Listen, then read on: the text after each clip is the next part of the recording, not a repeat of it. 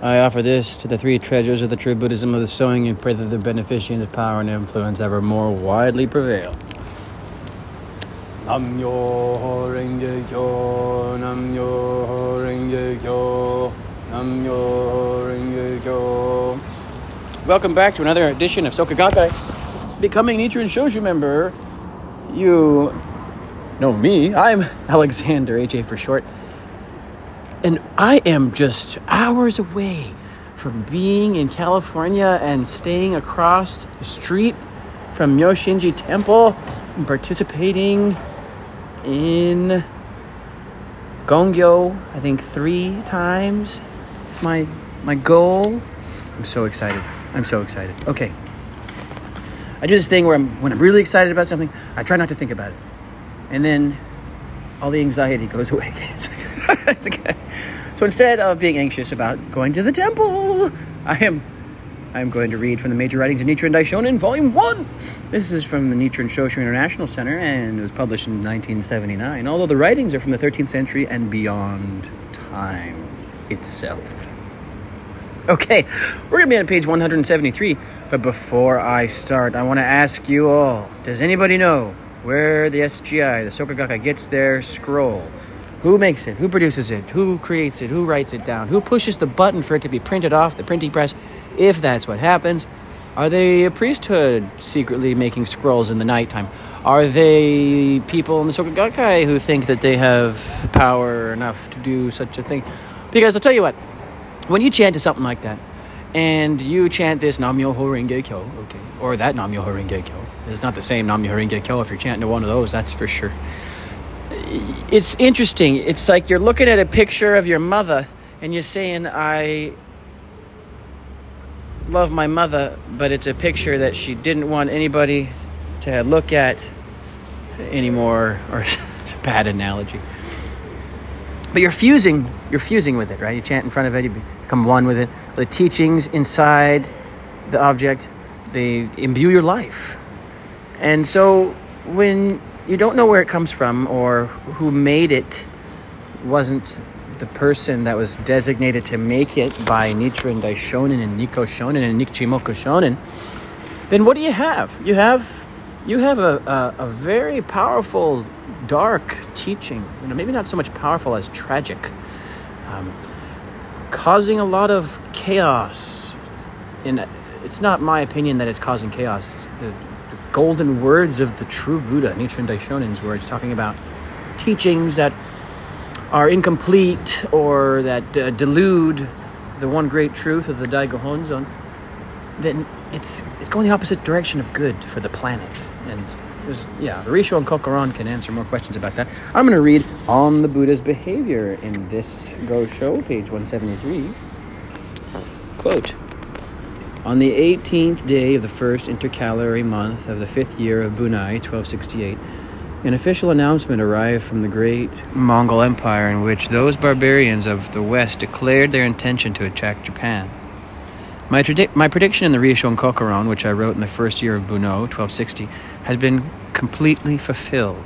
My prophecy has surpassed even those in the Yue Fu poems of Po Chui, or the prophecies of Shakyamuni Buddha. Can there be anything more wondrous in this? The latter day of the law... Oh, excuse me, you'll realize you are on my lunch break at work, so if you hear background noise, it's because we're outside. I'm going to go back to the writing now. Can there be anything more wondrous in this? The latter day of the law. If our land were ruled by a wise and virtuous sovereign, the highest honors in Japan, the title of great teacher, would be bestowed upon me. I had expected to be consulted about the Mongols, invited to the war council, and asked to defeat them through the power of prayer. However, since that did not happen, I sent letters of warning to 11 of our country's leaders in the 10th month of the same year. If there were a wise leader among us, he would immediately think, what a wonder! What unusual foresight! The deities Tensho, Daijin, and Hachiman must be offering a way to save Japan through this priest. In actuality, however, government officials slandered and deceived my messengers. They ignored or refused to reply to my letters, and even when they did reply, they purposely neglected to report the matter to the regent. Their behavior was highly irregular. Even if the letters concerned only some personal matter of mine, those in the government should still report it to the regent, as is only proper for an official. However, the letters were a warning of dire things to come that would affect the destiny of not only the regent's government, but every other official as well. Even if they did not heed my warning, to slander my messengers was going too far. All Japanese, high and low, have for a long time now shown hostility toward the Lotus Sutra. Disaster after disaster has befallen them, and they have become possessed by devils. The Mongols' ultimatum has deprived them of the last remnants of sanity. In ancient China, Emperor Shao of the Yin dynasty refused to listen to the admonitions of his loyal minister Pekan, and in a rage had Pekan's heart cut out. Later his dynasty was overthrown by kings Wen and Wu of Shao. King Fu Cha of the state of Wu, instead of heeding the remonstrances of his minister Wu Tzu, forced the latter to commit suicide. Eventually, Fu Cha was killed by King Cao Chen of the state of Yue. Thinking how tragic it would be if our country should meet the same fate, I risked my reputation and life to remonstrate with the authorities. But just as a high wind creates high waves, or a powerful dragon brings forth torrential rains... back to the writing. So my admonitions called forth increasing animosity. The Regent's Supreme Council met to discuss whether to behead me or banish me from Kamakura, and whether to confiscate the estates of my disciples and lay supporters, or to imprison, exile, or execute them. Hearing of this, I rejoiced, saying that I had long expected it to come to this. In the past, Seson Doji willingly offered his life to learn half a verse. Bodhisattva Jotai gave everything he had. Sensei Doji threw himself into a fire.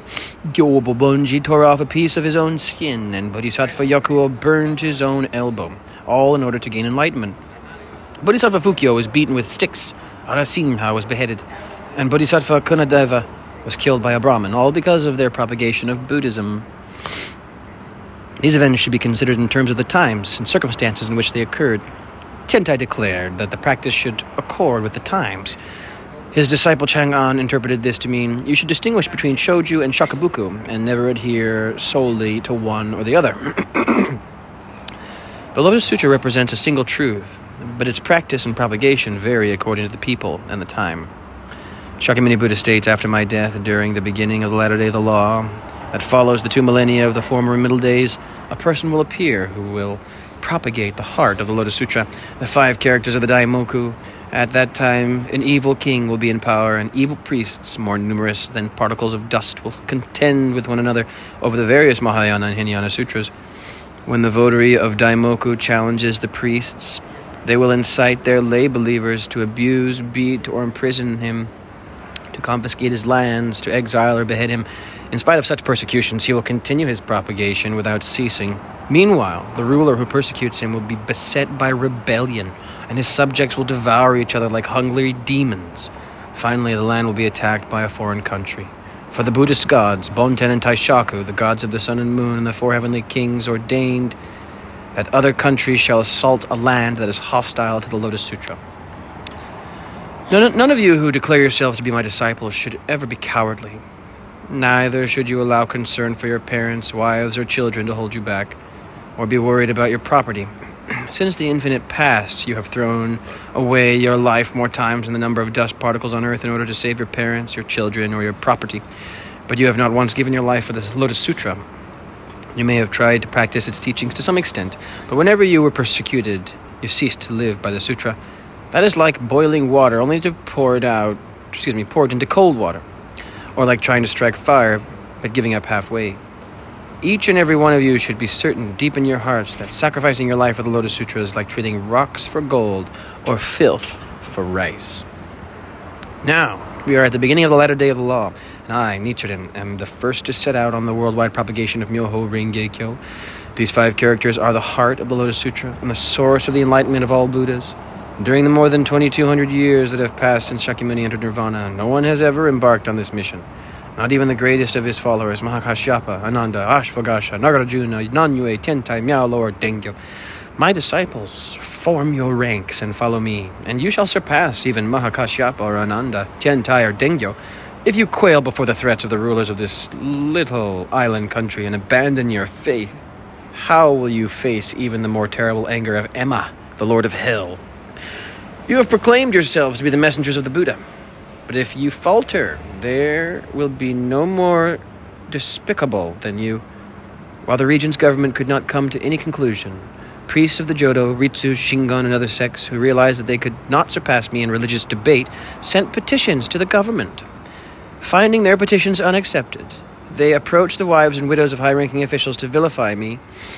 The women reported the slander to the officials, saying, "According to what some priests told us, Nichiren declared that the deceased officials Hojo Tokiyori and Hojo Shigetoki have fallen into the hell of incessant suffering. He said that Kenchoji, Jufukuji, Gokurakuji, and Chirakuji, and Daibutsuji temples should be burned down, and high priests such as Doryu and Rokan beheaded. His statements prove that he is guilty on every account, and even though the region's Supreme Council has been unable to decide on his punishment, he should be called to confirm whether or not he made these statements. Thus I was summoned to the court. At the court, the magistrate said, 'You have heard what the regent stated. Did you or did you not say those things?' I answered, 'Every word is mine, except the statement that the late officials Hojo Tokiyori and Hojo Shigetoki had fallen into hell. Yet I most certainly have been exposing the heresies of the sects they followed when they were alive. Everything I said was with the future of our country in mind. If you wish to maintain this land in peace and security, it is imperative that you summon the priests of the other sects for a debate in your presence. If you ignore this advice and punish me unreasonably, the entire country will regret your decision. If you condemn me, you will be rejecting the Buddha's envoy. Then you will have to face the punishment of Bonten and Taishaku, the gods of the sun and moon and the four heavenly kings, 100 days after my exile or execution, and again on the 1st, 3rd, and 7th anniversary. There will occur what the sutras call internal strife, rebellions in your clan. These will be followed by foreign invasion from all sides, especially from the west. Then you will regret what you have done.' Hearing this, the magistrate Heino Seimon, forgetting all the dignity of his rank, became wild with rage, like Taira no Kiyomori. On the night of the 12th day of the 9th month of the 8th year of Bunai, 1271, I was arrested in a manner which was extraordinary and unlawful, even more outrageous than the arrest of Rokan and the priest Roko, who had actually rebelled against the government. Heino Seimon led hundreds of armor-clad warriors to take me. Wearing the headgear of a court noble, he glared in anger and spoke in a rough voice. These actions were no different from those of the Prime Minister Taira no Kiyomori, who seized power only to lead the country to destruction. I immediately recognized the dire portent of this event and thought to myself, I expected something like this to happen sooner or later. How fortunate that I can give my life for the Lotus Sutra. If I am to lose this worthless head for Buddhahood, it will be like trading sand for gold or rocks for jewels. Shofubo Heino Seimon's chief retainer rushed up, snatched the 5th scroll of the Lotus Sutra from inside my robe, and struck me in the face with it 3 times. Then he threw it on the floor. Warriors seized the 9 other scrolls of the sutra, unrolled them and trampled on them or wound them around their bodies, scattering the scrolls all over the matting and wooden floors until every corner of the house was strewn with them. I said in a loud voice, "See how insanely Heino Seimon is acting? You all have just toppled the pillar of Japan." Hearing this, the assembled troops were taken aback. When they saw me standing before the fierce arm of the law unafraid, they must have realized that they were in the wrong, for the color drained from their faces. But on the 10th, when I was summoned, and on this night, the 12th, I fully described to Heino Seimon the heresies of the Shingon, Zen, and Jodo sects, as well as Rokan's failure in his prayers for rain. As his warriors listened, they would burst into laughter, and other times they grew furious. However, I will not go into the details here. Rokan prayed for rain from the 18th day of the 6th month to the 4th day of the following month, but my power held his prayers in check. Rokan worked himself into a sweat, yet nothing fell save his own tears. No rain fell in Kamakura, but on the contrary, strong gales blew continually. At this news, I sent a messenger to him 3 times, saying, "If one cannot get across a river 10 feet wide, how can he cross one that is 100 or 200 feet? Izumi Shikibu, an unchaste poetess, violated one of the 8-fold precepts by writing poetry, but still she caused rain with a poem. The priest Noin was successful in bringing rainfall with a poem, although he broke the precepts. How is it possible, then, that hundreds and hundreds of priests, all of whom observe the 250 precepts, gather to pray for rain and can do no more than cause a gale, even after 1 or 2 weeks of prayer? It should be clear from this that none of you will be able to attain Buddhahood." The priest Rokan read the message and wept in vexation. And to others he reviled me. When I reported what had happened with Rokan, Heino Samon attempted to defend him, but it was hopeless, and in the end, he was unable to utter a word. That night of the 12th, I was placed under the custody of Hojo Nobutoki, lord of the province of Musashi, and around midnight was taken away to be executed. Entering Wakamiya Avenue, I looked at the crowd of warriors surrounding me and said, "I will not cause any trouble. Don't worry, I merely wished to say my last words to Bodhisattva Hachiman." I got down from the horse and called out, "Bodhisattva Hachiman, are you truly a god? When Wakano Kiyomori was about to be beheaded, you appeared as a moon 10 feet wide. When the great teacher Dengyo lectured on the Lotus Sutra, you bestowed upon him a purple surplice. I, Nichiren, am the greatest votary of the Lotus Sutra in Japan, and entirely without guilt. I have expounded the law to save all people from falling into the hell of incessant suffering for opposing the Lotus Sutra. Moreover, if the forces of the great Mongol Empire attack this country, can even the Buddhist gods Tenshu, Daijin, and Hachiman remain safe and unharmed? When Shakyamuni Buddha expounded the Lotus Sutra, Tahoe and the many other Buddhas and Bodhisattvas appeared, shining like so many suns, moons, stars, and mirrors. In the presence of the countless Buddhas and gods of India, China, and Japan, the Lord Buddha urged each Buddhist god to pledge to protect the votary of the Lotus Sutra at all times. Each and every one of you, Buddhist gods, made this pledge. I should not have to remind you. Why are you not here to fulfill your oath now that the time has come? Finally, I called out, if I am executed tonight and go to the Pure Land of Eagle Peak, I shall report at once to Shakyamuni Buddha, the Tenshu Daijin, and Hachiman have broken their oath to him.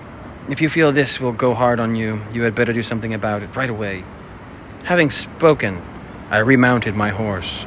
As the party passed a shrine on Yui Beach, I spoke again. Stop a minute, gentlemen. I have a message for someone living near here. I said, a boy called Kumao was sent to Shijo Kingo, who rushed to meet me. I told him tonight I go to be beheaded. This wish I have cherished these many years. This world has seen pheasants born only to be caught by hawks, mice born only to be eaten by cats, and men born to be killed attempting to avenge the murder of their wives and children. Such things have occurred more times than there are specks of dust on the earth. But until now, no one has ever lost his life for the sake of the Lotus Sutra. I myself was born to become a poor priest, unable fully to repay the debt of gratitude I owe to my parents and to my country. Now I will present my severed head to the Lotus Sutra and share the blessings therefrom with my parents and with my disciples and believers, just as I have promised you. Then the 4 Shijo brothers, holding on to my horse's reins, went with me to Tatsunokuchi at Koshigoi. Finally, we came to a place that I knew must be the site of my execution. Indeed, the soldiers stopped and began to mill around in excitement. Shijo Kingo, in tears, said, "These are your last moments." I replied, "How thoughtless you are. You should be delighted at this great fortune. Don't you remember your promise?" I had no sooner said this when a brilliant orb as bright as the moon burst forth from the direction of Enoshima, shooting across the sky from the southeast to northwest. It was shortly before dawn and still too dark to see anyone's face, but the radiant object nearly illuminated everyone like bright moonlight. The executioner fell on his face, his eyes blinded. The soldiers were terrified and panic-stricken. Some ran off into the distance. Some jumped from their horses and knelt on the ground, and others crouched down in their saddles. I called out, "Here, why do you shrink from this miserable prisoner? Come nearer, come closer." But no one would approach. What if the dawn should break? You must hasten to execute me, for you will find it unbearable to do so after sunrise. I urged them on, but they made no response. They waited a short time, and then someone requested that I proceed to Aichi in the same province of Sagami. I replied that since none of us knew the way, someone would have to guide us there. No one was willing to lead the way, but after we had waited for a while, one soldier finally said, "This is the road you must take." Setting off, we followed the road, and by noon reached Aichi. We then proceeded to the residence of Homa Raku Seiman. There I ordered sake for the soldiers. When the time came for them to leave, some bowed their heads, joined their hands as though in prayer, and said in the most respectful manner, "We did not realize what kind of person you are. We hated you because we were told that you slandered Amida Buddha, whom we worship. But now that we have seen your greatness with our own eyes, we will discard the Nembutsu that we have practiced for so long. Some of them even took their Nembutsu rosaries from under their tinder bags and flung them away. Others pledged that they would never again chant the Nembutsu. After they left, Rakuseimon's retainers took over the guard. Then Chichokingo and his brothers departed. I'm going to stop right there, folks.